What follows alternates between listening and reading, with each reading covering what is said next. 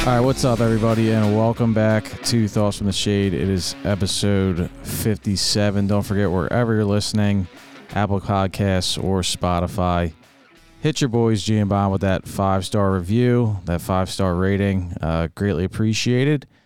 And with that, we just got to get right into it. I'm back local. I'm back playing golf with Bomb. We played with our previous guest from episode 56.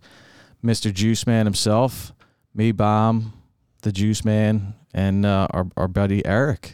Eric came out, so a good friend. I mean, I don't know if you had any thoughts on Juice's appearance in your absence last week, or if you had anything off the top here before we just get into the round of golf. I'll just address Juice's allegations. He said there was dodging that was occurring on my part. Not the case. Made the tee time immediately after hearing last week's episode. I confronted Juice at the course. I confronted you. We had so many matches going, and just so the people know, if you take episode 57, you add 3 to it and double it. That's what Baum walked away with from your boy G, $120. Wow, that's some quick napkin math. How you like that? Off the top. Yeah, pretty good. It was it didn't really feel like that bad of a loss. Just up the price, up the ante at the first tee, and lost the overall match by one hole. And there was some pressing. Couple presses, yeah. I mean, we talked about pressing in the spring. You know, I had to introduce you to that topic. You weren't a fan at the time. Now you're in love with it. You go down earlier, it's on. So I respect it. I'm happy you're doing it. It hurt me the other day, but you know, you're a press guy now. Well, you're a Rick Pitino press guy now. We'll say you had the analytics edge early, right? I mean, back when Doug came on the scene, right? Their fourth quarter, down by 14, scores the touchdown, always goes for 2. The league's figured it out, G. I figured out that, you know, the analytics shows that when you're down 2, going into 3, you press the front. That's exactly what we did. That's what you did. Yeah, I won the first 2. And you put the press on, took down the front press. Now, not a lot of movement on the back. The back, you know, was tight. I didn't need to open up any presses. I was still in it on the overall, still in it on the back. You're talking about the back of the course, not your back being tight? No, my back's been great, actually. Somebody else asked me that the other day, but no, the back is good. Didn't work out as much as I should have probably over the last 6 weeks or so, but we're hanging in there, and we're ready to gas it for fall golf this year because I missed that shit last year, and that was painful because you're starting to feel it now in the air. It's a little less hot. You know, the mornings are a little cooler, the nights are a little cooler, so we're getting there. But no, really, it all came down to the 18th hole because you only had 2 bets in the bag, and then there were 3 or 4 others that were all being decided on one hole, and you know, we're gonna go into it, but it all could have been avoided if I just wasn't an asshole that hit the ball right along the street. So, you know, you get all worked up after that. You owe the cash, you take the L, it hurts, and you think of like all the little things, every shot, every situation. You know, the rulings and Bomb getting the phone out, getting you in the parking lot, getting you back out on the course. You know what? I took away from that. Just don't hit the ball in the fairway. Just hit the ball in the fairway. Give yourself a chance. We didn't do that. Should we fill the people in on what happened? Yeah, well, I mean, I don't know. If you want to give the play-by-play, I know you were excited. You ultimately were the victor, so I'll toss it over to you. So my man G, you had a little momentum going. If I recall on 17, did you take that hole? Took 17 with a par. Doesn't happen often. Took 17 with a par. So my man G has the box. We had cart matches going. I had a match against Juice. I had matches against G. There were so many presses. I ran out of room on the scorecard. I didn't know what was going on. Can I address something real fast though? Like, so we had me, you, and Juice on the tee time for a couple days, and we were trying to fill it out. Now, this is no slight to my man Eric. Really enjoyed playing with him. Look forward to playing with him again. Handicap was up there. This man was getting a lot of strokes. You know, was this part of the Bomb strategy for the cart match? I mean, ultimately the cart match was a wash, so it was a good match. And Eric took a couple holes or halved a couple holes for you guys, so it was all good. But I'm even talking to Juice, and he's like, "Man, when you play a guy that's getting a shot a hole all day, like it's tough to get it done." And I was like, maybe that was part of Bomb's plan. Like, well, it could be. Yeah. When it's me and somebody of like our skill type, you bring sweetness. He's a little bit better than us, but he's got a similar number. Then you got Juice comes in. He's a 7. He hits it far. Low 80s guy normally. Different strategy from the Bomb. He brings in the stroke ringer, Eric. Well, you had to bring him in. Here's a little bit of an aside for you here. When you're playing these matches, you got to think, who's the guy you're going to bring in right now? I had a great time playing with Eric a couple weeks ago. Bomb had the ace when he was playing with Eric. Bomb was wearing the same gear during the ace that he wore on Sunday, so everything was the same. I brought Eric out. I wore the same gear, down in the underwear, down in the socks, down in the shirt, the shorts, and the hat. Everything was the same, okay? You got to respect a guy like Eric. This guy's a married gentleman. He's a new father. All right, so you like a guy like that getting a lot of strokes, because when he gets unplugged from the family for a few hours, when he gets a couple pops in him, that's the kind of guy that can really get something going. That's so true. He's just happy to be out there. He's loose. He's with the boys, and just having a good time. He's not out there to win the Masters or anything. And I agree with that assessment. And again, I don't bring it up as a slight to Eric, because I'm a fucking stiff myself. Yeah, we all are. We all are. But I like the fact that there's a little doubt in your cart. The idea that you thought this was some sort of a strategery from the Bomber. Now, what you have to realize is there was no strategery. I enjoyed playing with Eric. I said, let's keep this mojo going. I did too. And hence the invite. But the fact that you were questioning the strategery, I mean, that says it all. It says it all as to why you went right on 18. It says it all as to why you sent me that fat Venmo. Thank God I'm getting the Venmo now, because with the Inflation Reduction Act being signed, one can safely assume that if that Venmo came in next year, all 80,000 of those new IRS agents are going to be up my ass saying, "Where'd you get this cash?" I said, "It's from G. Count it as a stimulus check." Not too fat. Let's get to 18. So you won 17. You have the box on 18. I believe I was the last to hit. You went right, and you started doing the tilt, the infamous body tilt when the ball's up in the air, and he's saying, "Hang on, folks, hang on." And it looked like it was going to hang on for you.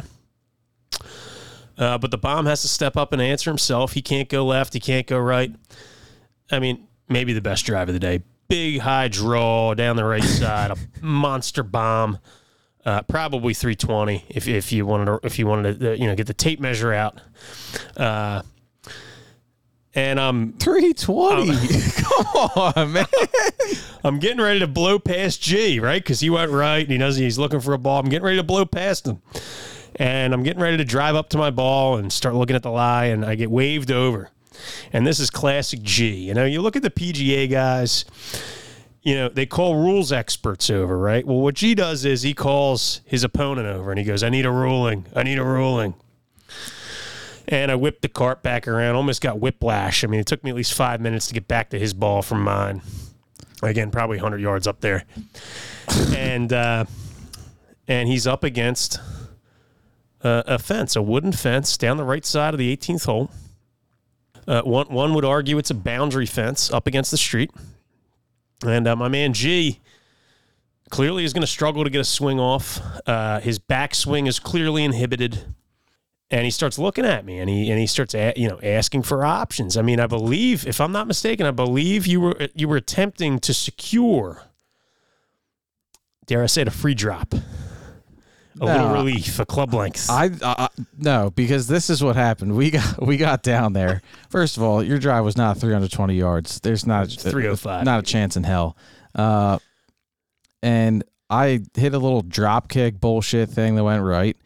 It hit the ground. It skittered even farther right. I wasn't even sure it was going to stay in. We're up against the road. Stays in. It's like under a fence, not completely under it, but like Bomb said, can't get the backswing on it. So minor number one this year. Let me take you back to March or April, right? So we hashed that out. different type of boundary or different type of object. It was the man-made object. It wasn't a boundary. I was wrong. I was getting waxed that day. This day I wasn't getting waxed. I had a chance, but I was wrong in the last ruling, so I wanted to swallow my pride. And unfortunately, we don't have rules officials that follow 15 handicaps around on a Sunday evening. So I was waiting for you to come down and have a look, and I didn't want to offer anything at all. You had the Bud Light in your hand. You were feeling good. You just pumped one down the fairway. I'm living on the edge. You already know it's in the bag. Well, I don't know about that. And well, you were certainly feeling good. So I know that my last ruling was wrong.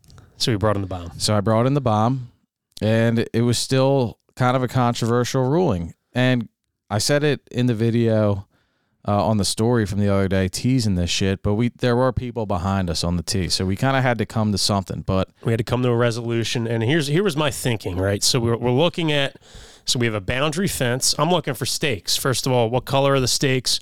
Where are the stakes? If we're looking directly at the ball towards the hole, there's a stake that is directly in line with the fence line. If we turn around and look behind the ball and look back towards the tee box, there is a white stake. Both of these stakes are white. There is a white stake that is not in line with the fence line. In fact, it's maybe 5 feet to the right of the fence line, closer to in play. So I'm looking at this and I'm thinking this ball very well could already be out of bounds. Unfortunately, the pro shop was closed. I was going to call and see if they could maybe run a chalk line out and we could, really determine whether or not this ball is OB. But I said to G, I said, look, it very well could be OB. I'm not going to get the protractor out here. We're not going to measure it. We got guys behind us.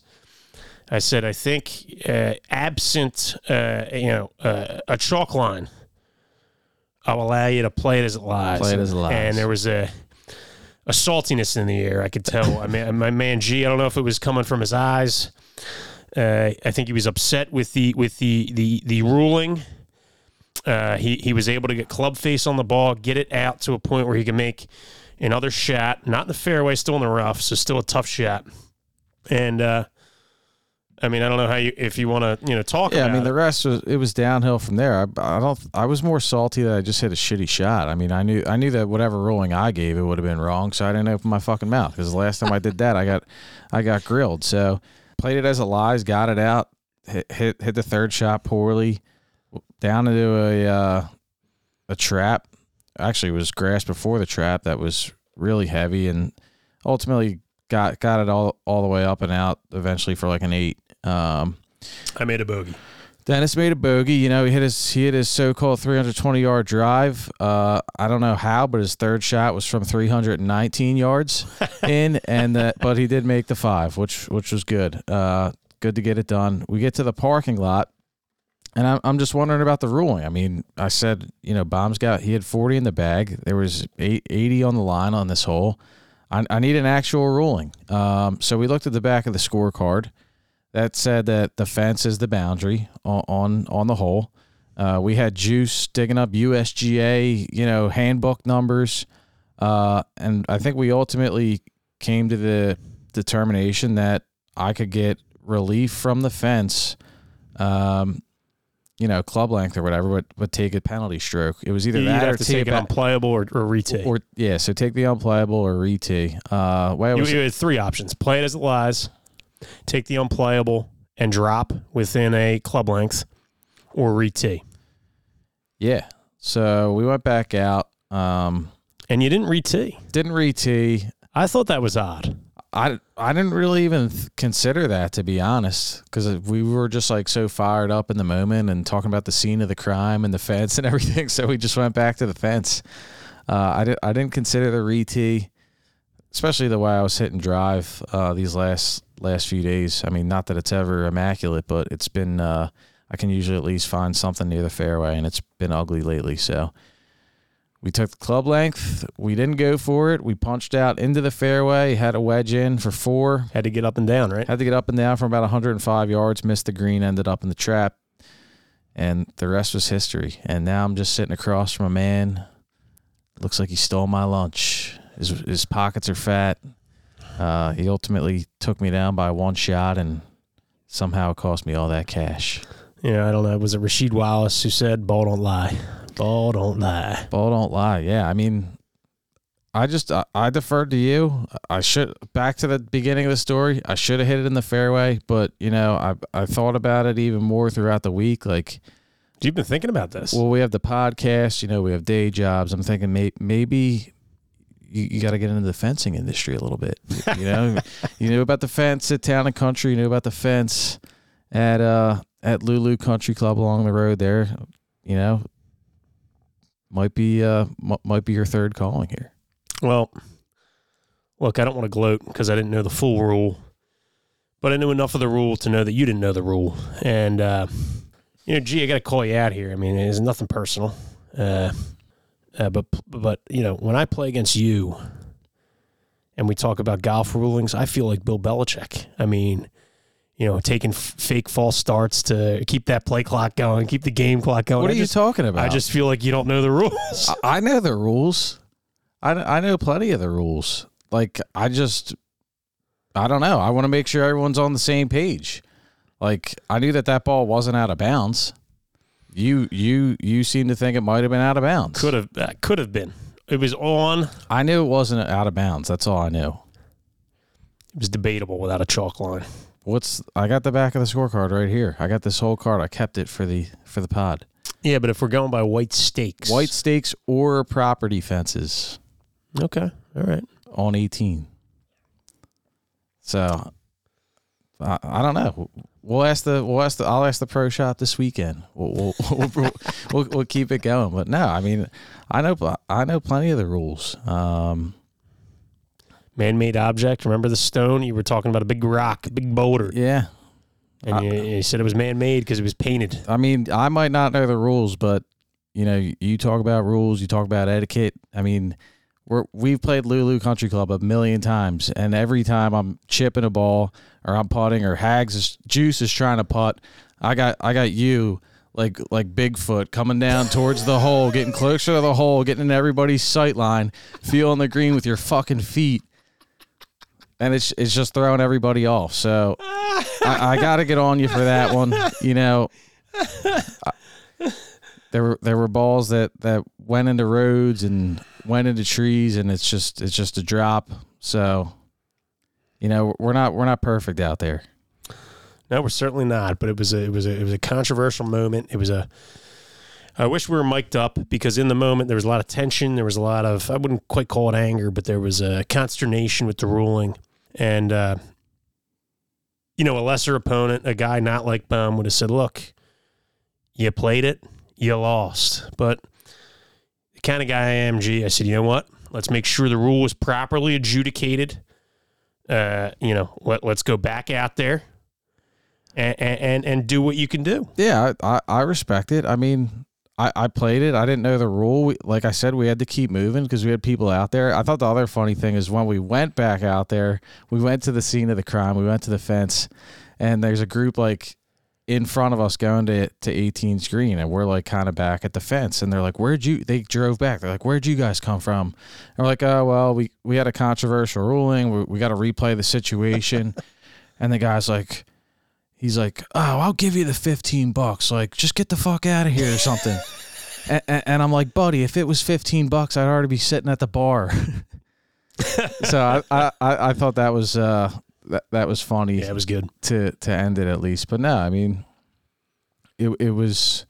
I think it was adjudicated the best it could have been. I obviously wasn't happy with myself in the moment, and next time we'll just hit the ball in the fairway, and we'll get the money back. It's now the people are wondering. There was problem at all. Some decent chunk of coin being rendered on Sunday, but they were asking when's the next minor? When's minor number 3? Where's minor number 3? I mean, the people want to follow. The people want to watch. What are you thinking here?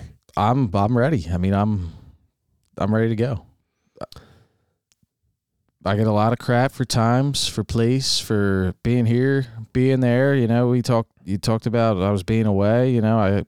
offered you to come down to the shore. I offered you lodging. I offered you a tee time. You know, so you played all the courses down there. You learned the lay of the land, and then you say, "Bom, why don't you come down for a day trip?" And you whooped up. I was ready to play Shoregate before I'd ever played it before, and you had. So nah, I wouldn't want to do you like that. I mean, I think we got to go to a respectable joint, a place with a little class, a course both of us have played, but a true test. I can think of one place off the top of my head. As can I. Huntington Valley. That's right. Get Critty on the horn. We got to get him on the horn. Get him on the horn. I want to eagle the eagle hole, the Critty eagle. Yeah, no, we'll get it on. We'll get it on the horn. Probably next few weeks, and then we'll save the last one for the home track to end the year, right? Well, I mean, didn't we play one at the home track? I want to get you for like the British Open, maybe Wyncote. What did we do? Town and Country in the Lou.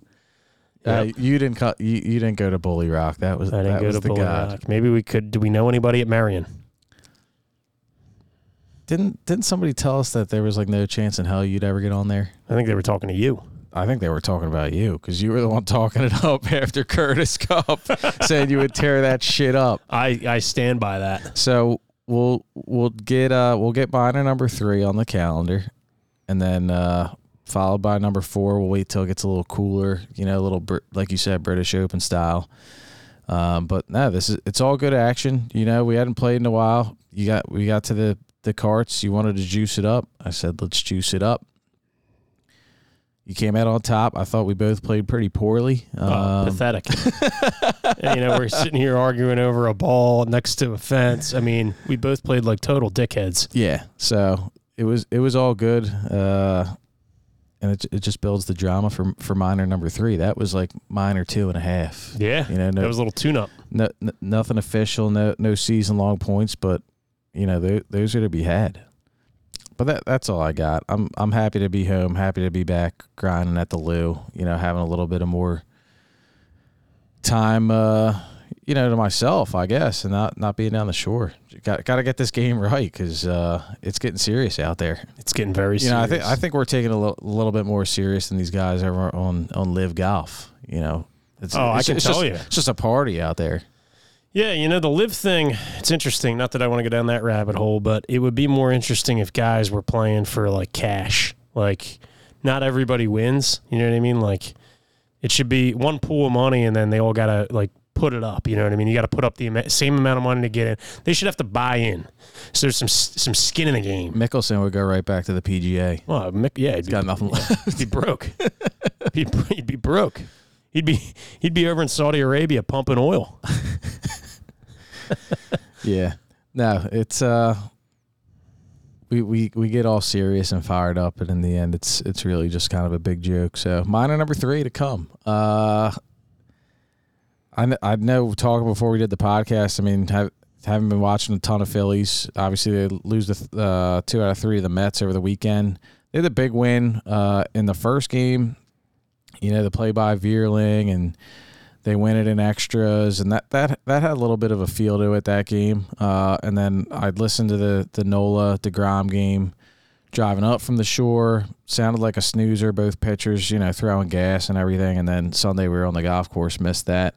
Beat the Reds last night. Got to take care of business against those stiffs. But I looked today at the numbers. You did the quick napkin math. I don't know how many times you rehearsed that for this podcast, to tell everybody that you took some of my money. We know how much you love that, but I'm more of in the field of numbers in terms of the odds right now, and I looked at the odds for the Phillies to make the playoffs today, -330. So obviously, the expanded playoffs this year, 6 teams. I don't know off the top of my head right now, how much of a cushion they've got in that wild card race. But when I see a number like -330, I mean, if they don't make the playoffs here, that would be a colossal failure and a colossal disappointment. And I know earlier in the year, I said I wasn't in. I ripped on the hitting season people and the shore bombers and the dinger seasons. And, there's been some of that, but they finally play one of the big boys over the weekend. What'd they score? 1 run, 2 runs? So, they got a 2.5 game cushion on the Brewers at the moment, who would be the seventh team right now in the NL. But I look at minus 330. I mean, I think that's a pretty steep price for them to make the playoffs. Like 2.5 game cushion. What are there? 50 or so games to go. Like a lot can change. I know Harper's coming back. I know they're beating up on this week's schedule, and the week schedule kind of continues, but like that is a steep price to pay for them to make the playoffs. I'd say there's a little value on the no, but as a fan, I'd say if they don't make it now, it's really bad, like failure. What do you think if we could rewind to September of 2007? The New York Metropolitans, 7 up, 17 to go. What do you think those odds were? Like minus 10,000? Had to be at least like minus 3,000. I didn't even think about that. But yeah, I'm like, shit like that happens all the time. And baseball is just one of those sports where it's kind of hot and cold. Like that's another reason, I talked about, not with Hags or with Juice, but with you 2 weeks ago, like, it's kind of exciting. Like I'm kind of in, because if you just get in the dance, I feel like like most sports, but baseball definitely. You get in, you have hot bats, you have hot pitching. Like you can do some damage and make a run. On that note, your boy Bomb back in first week of April put $100 on your Fighting Phils to win the World Series. What was the number then? Plus 2,500. What is it now? Let's take a look. I feel like it's got to be a little. It's probably about the same now. What would you guess?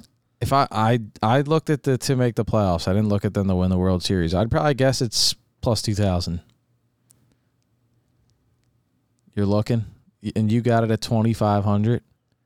It's probably right. Yep. It's right in that ballpark. I guess I totally fucked myself, because right now it's at plus 3,500. Yeah, I mean, I know when they were struggling that it was like up to like 4,000. Here's what I'll say, just knowing that now and seeing the odds for making the playoffs, to G's point, you get in the playoffs, anything can happen. A couple pitchers get hot, a couple bats get hot, timely hitting.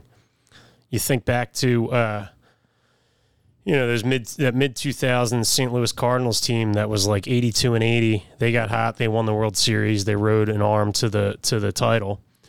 Don't even look at the playoff odds. Put $100 on the Fighting Phils at plus 3,500.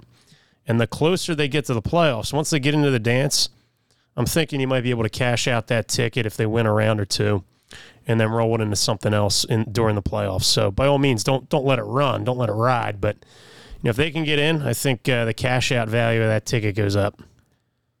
No doubt. No, it's not. I mean, with those odds to make the playoffs, it's a little bit of a lotto ticket, but you could easily get some returns on it if they just get in and win around. So, I mean, Reds, I don't know who's up after that. We'll keep an eye on it. But I do want to get into something, and maybe this is my bone to pick of the week. I know we got yours coming up, but, I'm down the shore. I'm watching these games, and, I won't do it justice like you do getting on these broadcasters on this Phillies broadcast, but, do you ever notice when you watch these games, they get on Kyle Schwarber, whoever, Castellanos, not to mention him as a player of the game, because he hasn't been great this year. But whoever they get as the player of the game, they get the headphones on, and they're down there outside of the dugout, and they get on the horn with T-Mac and Kruk. And if you listen to that, you'll notice that T-Mac and Kruk never really actually ask the player a question. I believe the one night last week against the Marlins I was watching with my brother, and it was Kyle Schwarber had like a big hit late. They came back and won that game late. And T-Mac's just like, "Oh, Kyle, that was a great game, and I really love to see how fired up you were after you came around first with that hit." And it's like, and he leaves him with that. Yeah. Like he that's the line that he drops him with. Like, that's not a question. Like, how do you answer? "Oh, thanks. Yeah, I was fired up because we took the lead." Like, no shit. It's because those idiots ride around on the team plane on the road trip, and they probably sit in the back and they think they're buddy with these guys. None of these players respect these fucking idiots, particularly T-Mac. They might respect Kruk because he played.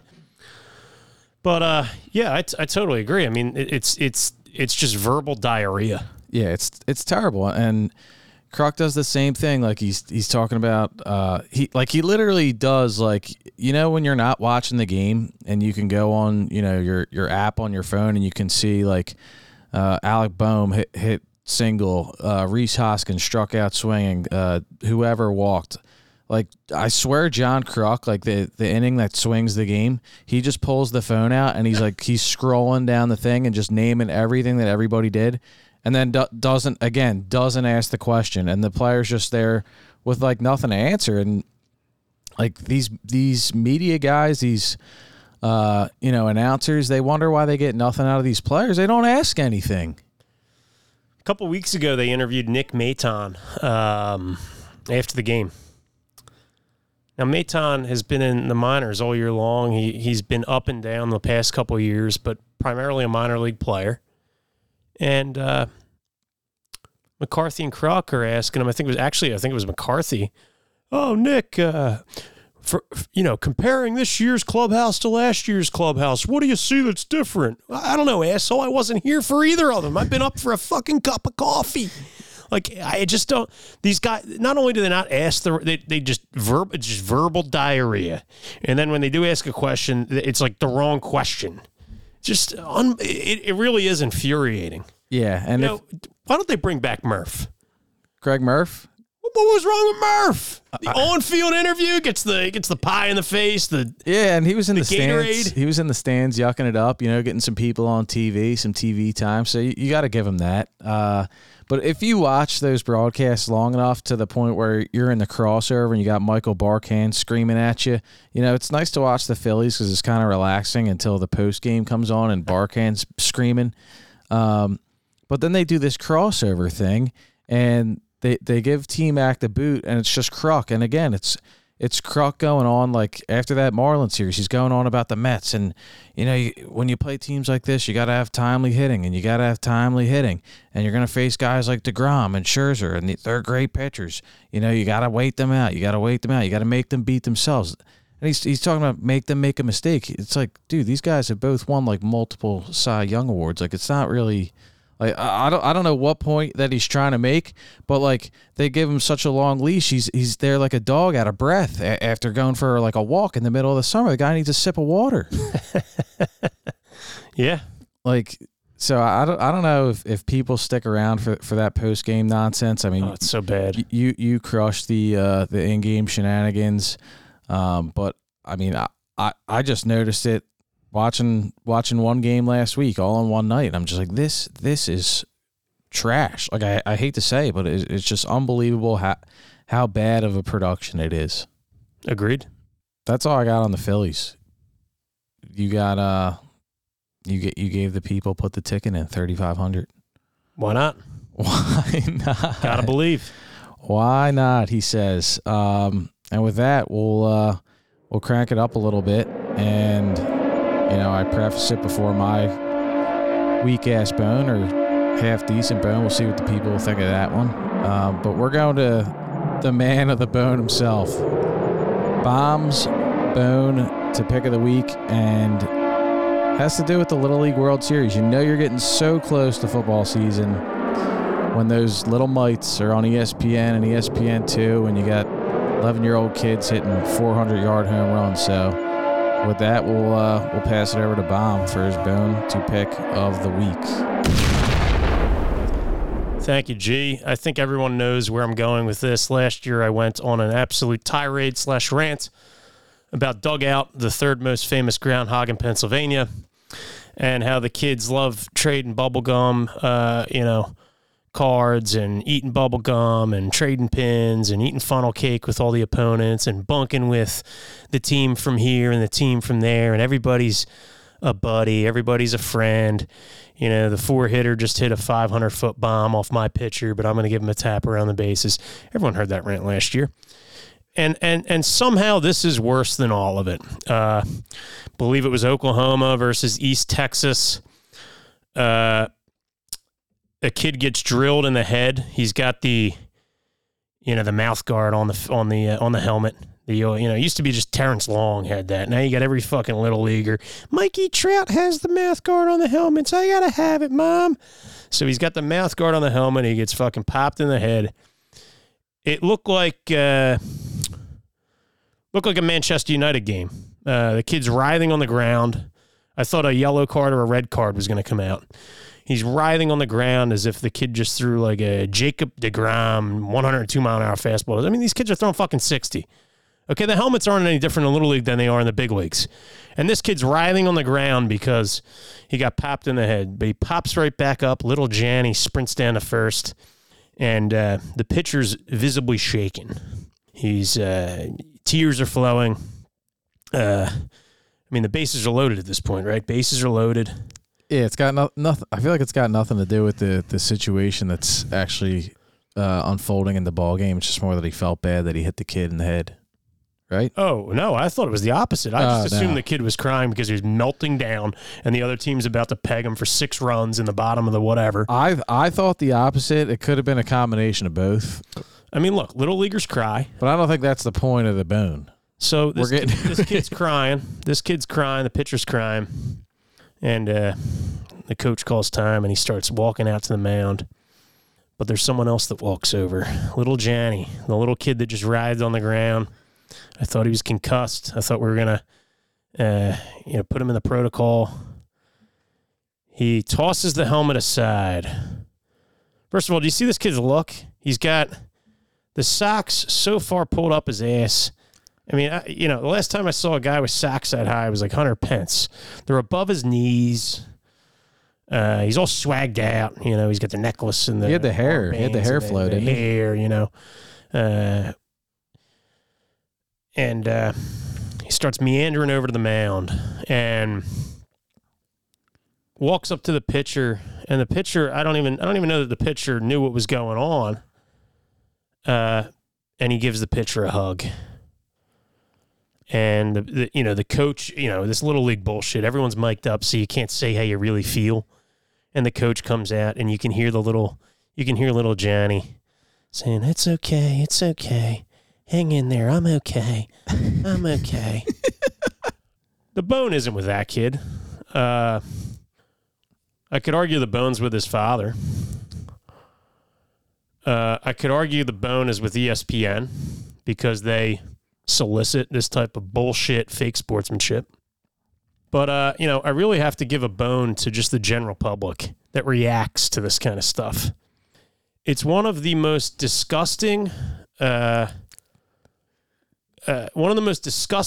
I've ever seen in athletics. And now we're calling it sportsmanship. We call this type of stuff sportsmanship. Sportsmanship used to be playing hard, respecting the game, respecting your opponent. Sportsmanship in 2022 is just being a cuck. So you're going to walk out there, you're little Johnny, you're 11 or 12 years old, and you're going to hug the opponent. He failed his teammates. So that team, just to give you an idea, that team went on to lose. Little Johnny's team lost. Little Johnny's team lost, okay? He gave the hug and they lost. The hug and they lost. And you have a pitcher that's in turmoil. You have the bases juiced, and you're going over there to console the kid. That is the opposite of sportsmanship. I think it's a slap in the face to his teammates. But, really, the fact that the media picks up on this stuff and promotes it, and it's in the highlights, and it's trending on Instagram, and it's trending on Twitter, you got to ask yourself, like, what are we doing here? I mean, we are, in essence, telling these 10, 11, 12-year-old kids that this is the type of behavior we expect from you. If you do this in next year's Little League World Series, you'll go viral. You're such a good guy. It is ESPN camera virtue signaling is what it is, and it's one of the most disgusting things. Little League, you want to teach kids to play the game hard. You want to teach kids to play the game the right way. You want to teach kids to respect the opponent. That doesn't mean going and give the kid a hug. You want to go shake his hand after the game? Be my guest. Slap, high five. I mean, this is bad. I mean, this is really, really bad. I don't disagree. That was kind of my thought too. It was like, let's move on with the game. Let the coach, if it, they're younger kids, they get emotional. Let the coach go out, calm them down. Let's move on with the game. And then when you really show your true colors is when the camera ain't rolling. I mean, I know that they're kids. I know maybe that was a nice gesture, but you talk about how they're sacking up and they're playing cards, and they're going to the carnival in Williamsport with the team from this town and so on and so forth. Just go see the kid at that point and dap him up and be like, yo, man, I'm good. Like, I know you didn't mean to hit me in the head. I'm good. And that's it. That's it. Like, don't kill the spirit of the competition on the field by, trotting over to the mound for a hug. You have an opponent rattled, and you're going over to console him?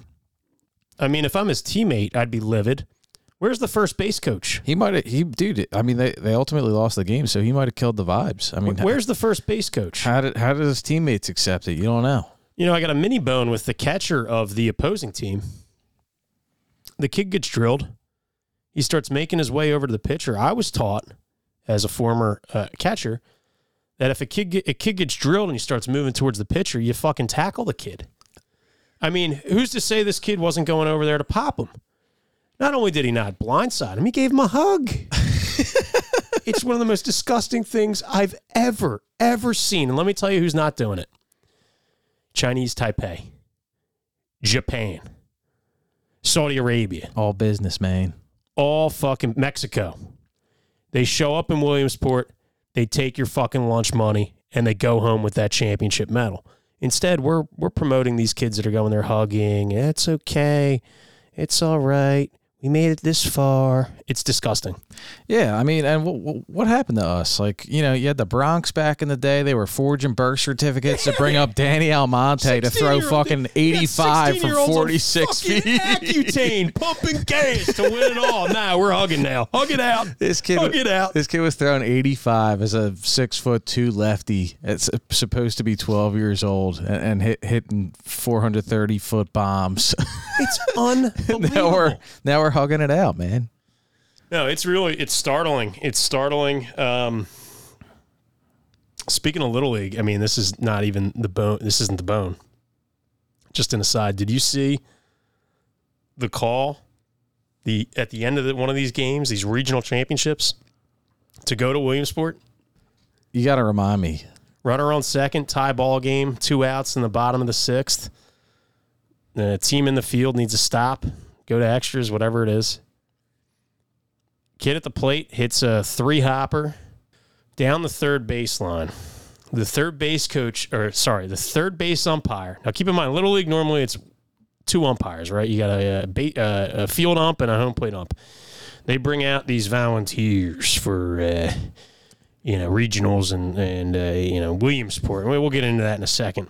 I got many opinions on these volunteer umpires and paid umpires as well. So you got a ball that 3-hops down the third baseline, and the third base umpire, it crosses the bag, right? And he throws his hands in the air like this. Throws his hands directly up in the air as if to indicate, time. He doesn't make a fair call. He doesn't make a foul call. The hands. What kind of call is that? The hands go up. The left fielder stops running. That's before you even said he didn't indicate fair or foul. If I was playing and I saw the hands go up, like, my instinct would be like, the play's dead. They zoom out, and you got the home plate umpire thinking it's his call. So now he calls it fair. Oh my God. So the third base coach notices this. The runner on second paused and stopped. And then he picks up his third base coach, unlike our boy Odubel. He picks up his third base coach, who's waving him the whole way. The kid touches third. He scores. Game over. They review it. They go to Bristol. They got the cameras. Remember, the same cameras that have little Jenny going over to give the hug. We got to have a perfect angle. What happened to third? Clearly, the guy called time. It should have been a foul ball. Play stands. And it was foul? Like, on the replay, you could see it was foul? I would argue, well, it was tough to tell whether it was fair or foul. What I can see on camera definitively is the third base umpire throwing his hands in the air. Just giving you a no call. And, I mean, do you really want to kill these volunteer umpires? Like, no, I don't want to do it, but I'm going to have to be the guy that does it. Youth officiating, youth umpiring is pathetic. I can't believe that, ESPN televises all these games. We have all these angles. We have all these, you can challenge, and we still can't get it right. We got strike zones that are, the size of Iowa, basically. You throw it anywhere around the plate, it's a fucking strike. I forgot about that. I turned that on this year. You got umpires who, because of the fact that they've been umpiring in Punxsutawney Little League all year long, they forget that now they have field umpires, a guy at third, a guy at first. So this home plate umpire is calling it fair. It's on his call. The ball's going over the bag. Third base umpire needs to call it. The only time, and I saw a debate about this, these people on Twitter, they don't know the game. So if it's in question anywhere between home and third base, if the ball is trickling along the line before it gets to the bag, that is the call of the home plate umpire. The minute the ball goes past the bag, whether it lands past the bag, whether it dribbles past the bag and over the bag, or it goes left of the bag, that's the call of the third base umpire. And again, I don't mean to kill these volunteers, but like, you got to have some sort of a legitimate crew out there. Can you get? I mean, college is over. College World Series is over. Like, can't we just pay some college umpires to come in and do a little league game and tighten things up a little bit? But instead, it's got to be, it's for the fun of the game. Guess what? You get to win sport. It ain't fun anymore. We're here to fucking win. I would agree with that. And like, you go through life and just like on like a big scale, you think like, what do they say? Like, the worst decision you can make is no decision. Yep. Like, that's what went through that guy's head when it was like fair, foul. He just threw both hands up. Like, he made no decision. I got a funny story for you, and hopefully people don't kill me too bad for this one. But growing up, I was lucky enough to have a father who was involved in your youth sports. So he coached and this, that, and the other. So you play on the play these games. You go on the road and you play these other travel teams. Blah blah blah. So you play these games, but like you need an umpiring crew. So my dad was through the Little League ranks on up, there was this guy, Bicycle Bob. We called him Bicycle Bob. He didn't have a car. He rode his bike everywhere. Good guy, nice enough guy. I'm not killing the guy. You could tell he had fallen on hard times, right? But he was an umpire. He was a local Little League umpire. And my father thought enough of this guy to basically say, hey, Bob, why don't you do our games? Come do the games. Well, they pay them the going rate or whatever. Gives the guy a chance to make some cash. And because he, again, was Bicycle Bob and couldn't drive, naturally he wasn't a great fit for travel games. So I'm in the car about 3 hours before the game because we're not just driving in the field. We got to go drive 20 minutes this way to go pick up Bicycle Bob. So I'm in the car all these games, going game to game. I mean, my father's driving the umpire to the game. Is he working him over in the vehicle? You would think. I mean, I think there's some advantage to that, right? You're saying, hey, buddy, we'll give you a paycheck. I'll drive you to the fucking game. You don't have a car. You're just riding a bike. Like, we're driving an hour this way. Like, we'll drive you everywhere, right? God bless his soul. I mean, the guy was pretty old then. I'm assuming he's gone now. This guy punched me out every opportunity. I mean, on the base paths, at the plate, the ball could be a foot and a half outside. If it was anywhere close, I knew I was getting punched out. I would slide into second base, be safe, literally like dive head first into the bag, hand on the bag, getting ready to call time on the bag, still on the ground, and he hits you with the delayed punch out. I mean, I got punched out in every single play that was even close to bang bang. And I sat there, I'm like, what the fuck are we doing driving this guy to all these games? He just fucks me. Bob's holding the grudge on Bicycle Bob because he never got to Williamsport. So, I mean, I can't kill that guy, but at least he was paid. He wasn't volunteer. But I mean, to that end, I mean, we're driving the guy around. Drove him around, gave him a paycheck, and he's punching you out. He was punching in, he was punching you out. Yeah, and my father's credit, I said, Yeah, and you want to talk about sportsmanship. This is a life lesson. This isn't that bullshit that you see on ESPN. I said to my father, I said, well, look, we're driving this guy around. I'm getting punched out. What are we doing here? And he basically told me to shut the fuck up because, this guy needs some cash, and that's what we're going to do. So if you don't want to be punched out, swing the fucking bat. So that in my mind is actual sportsmanship, not the bullshit that you see on ESPN. Yeah, that's a real life lesson. There was no camera rolling. Nobody captured that for social media or anything. That's good stuff. That's a good memory. Appreciate you bringing that to light after your bone with the Little League World Series. Yeah, shout out to Bicycle Bob. We got rest his soul. Bicycle Bob, you're the man. Punching out bomb. I got to try to do that next time I get him on the golf course. But maybe you could bring him out as a rules official. we do need one. Hey, you need a little cash? We got a couple bones for you. We'll play for a little less and give it to Bicycle Bob. Eagles preseason rolls on. Couple guys nicked up, right? Kelsey, they're saying he should be back week 1. If not, it sounds like what's his face? Juergens had a nice first preseason game. Would be ready to fill the hole for the time being with Kelsey out. I think Devontae Smith was back practicing today. He's dealing with a little groin. I forget. I don't really think there's anybody else of note. Nothing serious.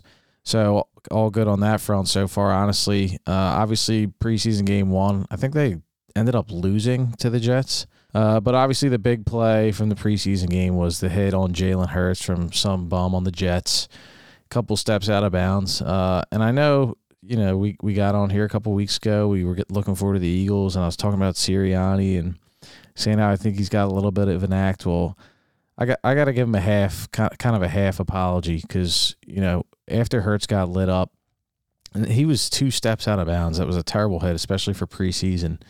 The clip went viral of Sirianni on the sideline just calling out Robert Saleh. Saleh, what the fuck?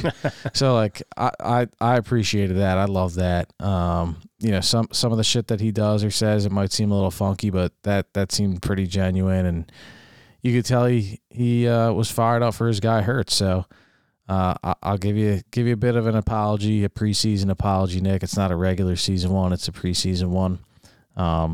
But yeah, I mean, no real thoughts on the Birds. Let's just get through this preseason healthy and get to Detroit with a full roster. I got something for you, by the way, on the Birds. Not the preseason game, but the open practice at the Link. The video of Jordan Davis manhandling, baby Kelsey, Juergens, right?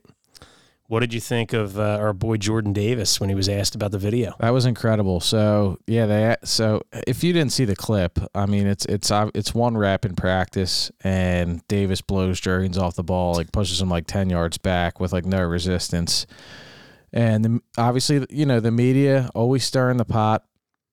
We talk about this a lot. This media stirring the pot. I mean, as a fan, you just want to hear some honest answers from these guys about how the team's looking, how they're feeling, what do they think of the opponent. But everybody's got to stir the pot and try to stir the pot within the team. I don't know who asked the question a couple weeks ago, and I'm kind of going off track here, but somebody asked Jalen Hurts, is Devontae Smith jealous of A.J. Brown because you guys are best friends?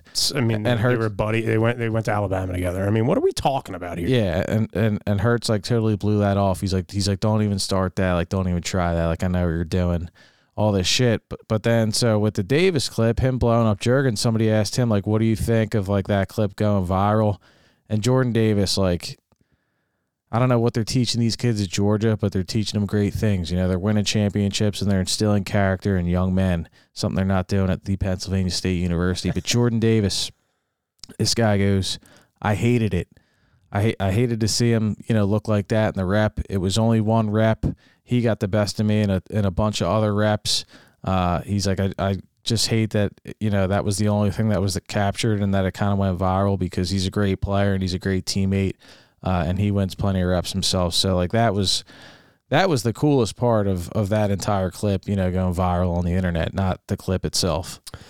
Yeah, and I think you said it, right? The guys at Georgia, the guys at Alabama, they are competitors. They compete day in and day out against other 5-star, 4-star guys in practice. And they're winning cultures. And when they drafted Davis, they asked him about, everybody's killing him for his sack total, bullshit. And basically he said, look, I do what I have to do to help the team win. He was eating blocks. He was moving bodies. And that's why those linebackers, that's why, the kid Walker goes number 1 overall. People are just walking into sacks and tackles for loss because this guy is clearing the bodies. And he didn't say that as a way to say like, oh, that's why my numbers weren't better. He actually said that, and the tone in which he said that was because he truly wants to win. And it's all about the team. And those are the types of guys you need. And I'm just thankful that Howie has finally realized you go to the premier programs. These guys, they know how to compete. They know how to be good teammates. They know how to pick their teammates up. So I was pumped up about that. And ultimately, they know how to win. And win. Because all that shit equates winning. And that's something I saw today. I don't know who Jay Glazer's with now. You know who Jay Glazer is, right? That short, bald guy. Yeah. I think he was on Fox. I don't know. I love Glazer. He's hilarious with all the realignments. I don't know where he is now, but he was at the Eagles facility today, and I think his big takeaway was the culture of cohesiveness or something with the Eagles. And I was like, it's all cliche and it's all good and well in the summer, but that's the kind of stuff that you want to hear, and Hurts not falling into the trap of, is Devontae jealous that A.J. Brown's supposedly your best buddy, and Jordan Davis, sticking up for Juergens even though he manhandled him or whatever. That's the kind of stuff you need. Everybody on the same page, everybody in the same boat, pushing the same direction. So let's make it to Detroit in one piece and start kicking ass then. But, we talked about a little bit of college. You talked about Georgia. I talked about, Penn State. They don't groom them that way. I don't know if groom is a fair word or not. So apologies in advance. Definitely not a Penn State. Yeah, definitely not. Depending on what you believe. Anyway, we had the coaches poll come out last week. We had the first preseason AP poll, the Associated Press Top 25. Penn State missing from both sets of rankings. They are receiving some votes. And after the 25th team is listed, they show others receiving votes. Penn State's getting some votes, but not in the top 25 to start the year in either poll. And I honestly couldn't be happier because they're not deserving of it. After these last 2 seasons, it's kind of a show me year. It's kind of a prove it year for JF and Clifford and the program. Wait, it's a prove it year for Clifford? I mean, prove it to who? Enterprise Rent-A-Car? Prove it to himself, I guess. I don't know. It's just a prove it in terms of let's win some football games. That for me, let's not start 5-0 and then twist our ankle and come down with a cold and miss the rest of the year and go 4-5 in the Big Ten, or finish the year 7-5 again. I'm just not interested, and they haven't shown me any reason to be. So it's kind of nut up time. Starting Thursday, September 1st in West Lafayette. That's a bad opener, man. Oh, it's a real bad opener. I think we'll save kind of our college football preview, and I'll give another game by game for Penn State. I think I had them at 8-4 last year, and they went 7-5. So I was in the ballpark. We're gonna try to nail it this year. But yeah, that's a bad opener. I think Penn State's a 3.5 point favorite at the moment. Oh my God! At Purdue Thursday night. All right. Oh yeah, it stinks. It'll be an interesting game for sure. At least it'll be exciting. I don't know if Penn State goes in there and blows them out. It certainly doesn't feel that way. But the other thing I looked at with Penn State is the season win total, and it's 8.5. The under is a slight favorite. The over is a little bit of plus money. I just think that's an interesting number. I don't think the schedule is terrible this year. You get Ohio State at home. You have to go to Auburn, have to go to Michigan, but I just kind of feel like nobody really knows what to make of this team. When you say nobody, what do you mean? I don't know, the odds makers, because I think 9 wins is solid, but I think they could win 7 or 8. It's just like a weird number. I don't know. I think they have a decent roster coming back. The quarterback questionable, O-line questionable, but the defense should be good. Defense has some depth other than middle linebacker. I think they have a competition there, but the rest of the defense should be solid. They're solid at the skill positions on offense, aside from the quarterback. Obviously, the question mark is always in year 12 for Clifford, but I think they got the horses to maybe win 9 or 10 games. It's just a matter of can and will they do it. I think it depends how quickly they pull the plug on 14. If he goes down with another soft injury in game 1 in West Lafayette, there's a chance they're a double-digit win football team. I think if this guy plays more than 4 games, they're a 7-win football team. Yeah,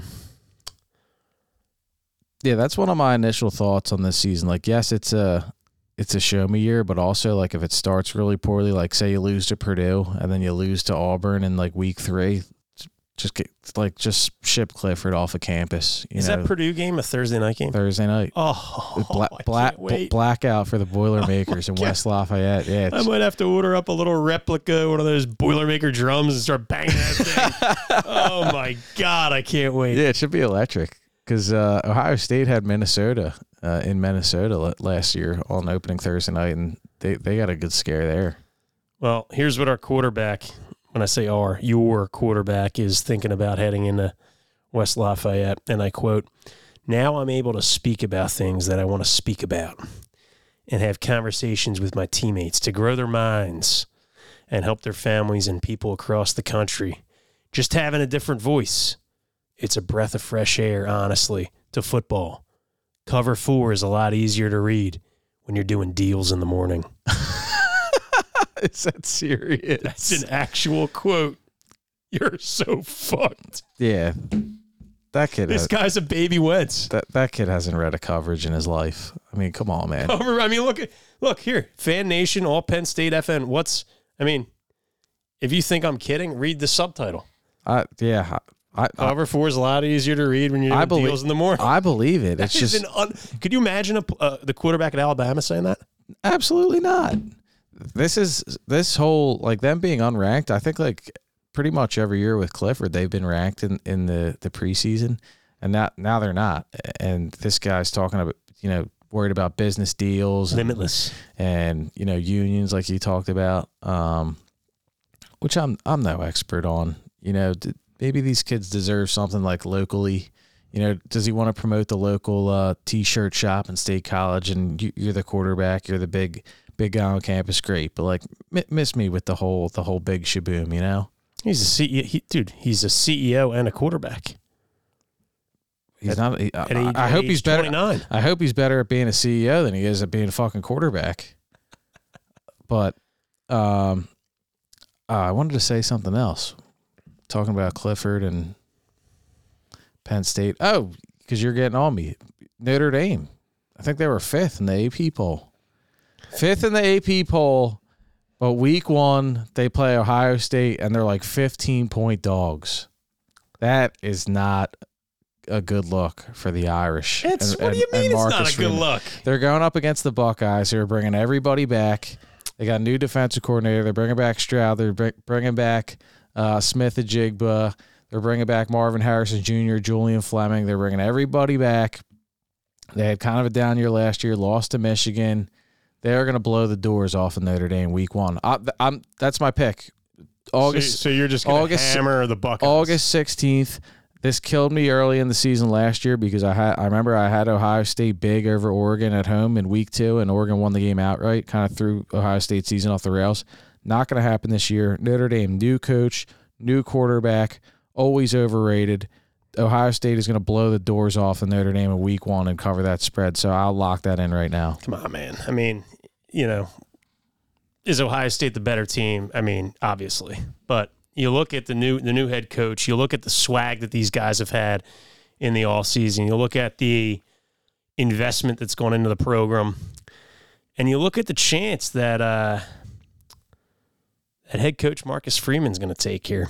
He's starting a sophomore quarterback, unlike James Franklin. He's not going with the upperclassman Drew Pine. He's starting the sophomore. The kid was a 4-star kid, 11th best QB in the nation for his year. He's a dual threat. He can move around a little bit. I mean, I could see him breaking a couple plays. I could see him escaping a couple plays. I mean, I'm going to bet Notre Dame. I'm going to take the points. Looks like it's at the Horseshoe, too. Of course it is. Woo! Of course it is. I thought maybe week 1, little neutral site action. Nah, man. Unlike Penn State, which, 9 out of 10 years is playing the Akron Zips in front of 110,000. Notre Dame goes on the road into the Horseshoe. Just another game. Just the opener. You know what I mean? For Penn State, it's the biggest game of the year. Yeah, I guess. I mean, we'll go through Notre Dame's schedule at the end of the year when they're like 8-4 and look at all the shit teams they lost to and like the ACC. Man, number 5. That ain't gonna last long. Trust me. I mean, I'm not saying Penn State's the better team, but holy shit, if number 5 for them, they're gonna look like number 2 on Saturday night at the Horseshoe to open the season. If they go into Columbus and win that game, or they keep it close, would you put them? Bama 1, Georgia 2, Notre Dame 3. What? I don't know. Come on, man. We can't be re-ranking in September. We got to wait till at least like mid-October or I'm just saying, late October. It's a top 10 matchup. Yeah, no. I mean, it would be a good look for them if they played well in that game. I just don't see how it happens. I happen to think Stroud's a little bit of a mirage. Yeah, I don't. Yeah, I mean, all those Ohio State quarterbacks are Barrett, Stroud. I mean, who else? Cardell Jones. They just get guys back that like.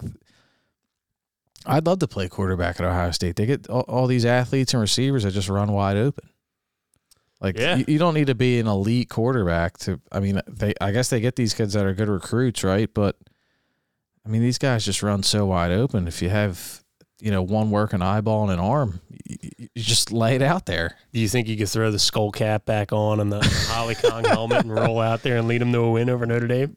Notre Dame probably not, but I could get them on a cupcake week. Throw a couple 10-yard slants or something. Slam a screen into Marvin Harrison Jr.'s hands. So we'll look forward to some more college football talk and preview in the next few weeks here. But the last thing I wanted to bring up in the spirit of kind of Sean Clifford and the NIL and everything, LSU quarterback Miles Brennan is walking away from football. This was announced yesterday. Then I see this tweet from Darren Ravel, who, I don't know. I know people feel ways about this guy. I'm not a fan, not a fan. He just puts the information out there, and this is what I see. Miles Brennan signed NIL deals with Raising Cane's, Smoothie King, Gamecoin, Smalls Sliders, and Hollingsford Richards Ford. He did not play a single game since signing, but because NIL deals can't be based on performance, he keeps all the money. I mean, based on performance, the guy's not even playing. He's walking away from football. I mean, that's just, he gets the cash without even showing up. Yeah, that's like why I'm not so sure about all this NIL shit. Like, you don't think they need to unionize? You don't think they're mistreating? I'm not a fucking labor expert, man, but something ain't right with that whole situation. That'd be like me going back to Penn State and exercising, my going back for graduate school and being a run on to the football program or any program and getting a couple NIL deals and then saying, "Oh yeah, I'm actually gonna retire and I'm not gonna do my graduate degree." Theft. And, yeah, you're not meeting the terms of the contract. But it's apparently he is meeting the deal, the terms of the contract. Well, and these businesses are fools. Can't be based on performance. I mean, well, how about this? You have to be a starter for at least 50% of the year. Yeah, is that performance? I call that showing up to work. Yeah, I think if you're like a C.J. Stroud or Bryce Young or Will Robinson or something like that, like then you've got a case. But like if you're just a guy with a locker stall and a set of shoulder pads, you sign a couple of deals and then retire. I mean, I don't know the details of the retirement either, but I'm just talking like on the broad scale. Like what is going on here? Do I have to bring up Raising Cane's? So Raising Cane's might have the expertise of a guy like CJF as it comes down to quarterbacks. I think your boy Bo Nix was a Raising Cane's sponsored athlete last year. Now we got Brennan sponsored athlete. Maybe the idea here is whoever Raising Cane's decides to sponsor, fade the team, fade the QB, take the season under. What do you think? Is this an anti-LSU? Well, it's anti-Auburn. They stunk last year. Yeah, Auburn stunk. He's at Oregon now. Bo Nix is going to be the quarterback of the Ducks this year. Fade the Ducks. Fade the Ducks. Fade the Tigers. Yeah. I mean, I would love to sign a contract and get some cash and then retire and still get the cash. It just doesn't make any sense, man. But hopefully Miles Brennan is all right. Like I said, don't know the specifics of the retirement, but like. Well, of course it's got to be something heartbreaking. I mean, you can't just say I lost my desire to play because then the cash goes back. Sure, it's got to be something. The first thing I would do was CTE. I got to keep the cash. Keep feeding the brain some fried chicken. Right, that'll work. Yeah, man. I don't know. This shit makes no sense. I guess we're like old now. Like that's how I'm starting to feel with some of the shit that's going on. Like once you become like anti-college. I mean, I was a college athlete. I can tell you. I was begging for a freaking donut at Dunkin' Donuts. These kids are getting 5-6 figure deals to do nothing. It's pathetic. We're like the boomers now. We're like the okay boomer. That's what everybody's saying to us. That's how I feel with some of the shit that's going on. But nothing else for me tonight. Nothing else for the bomb. We're glad to have him back as always. And we'll look forward to some more college football talk as we get closer to the season. 2 weeks from Thursday night, that Penn State-Purdue opener. We'll get everybody ready for their fantasy football draft here shortly. We'll check in with our fantasy correspondent, Ollie D. And, we'll just keep it rolling. We're getting through these dog days of summer. We are headed for football season, folks, so hang in there. We'll thank everybody for listening. We will thank Menard Premium Detailing, the best auto detail service in Bucks County. Check them out at menardpremiumdetailing.com, on Facebook, on YouTube, and on Instagram. And like I said, wherever you're listening, leave a rating, 5 stars, press subscribe. Follow the Instagram at Thoughts from the Shade, on Twitter at TFTSPod. And I think that's all the administrative stuff for tonight. So thanks again, everybody, for listening. We will talk to you next week.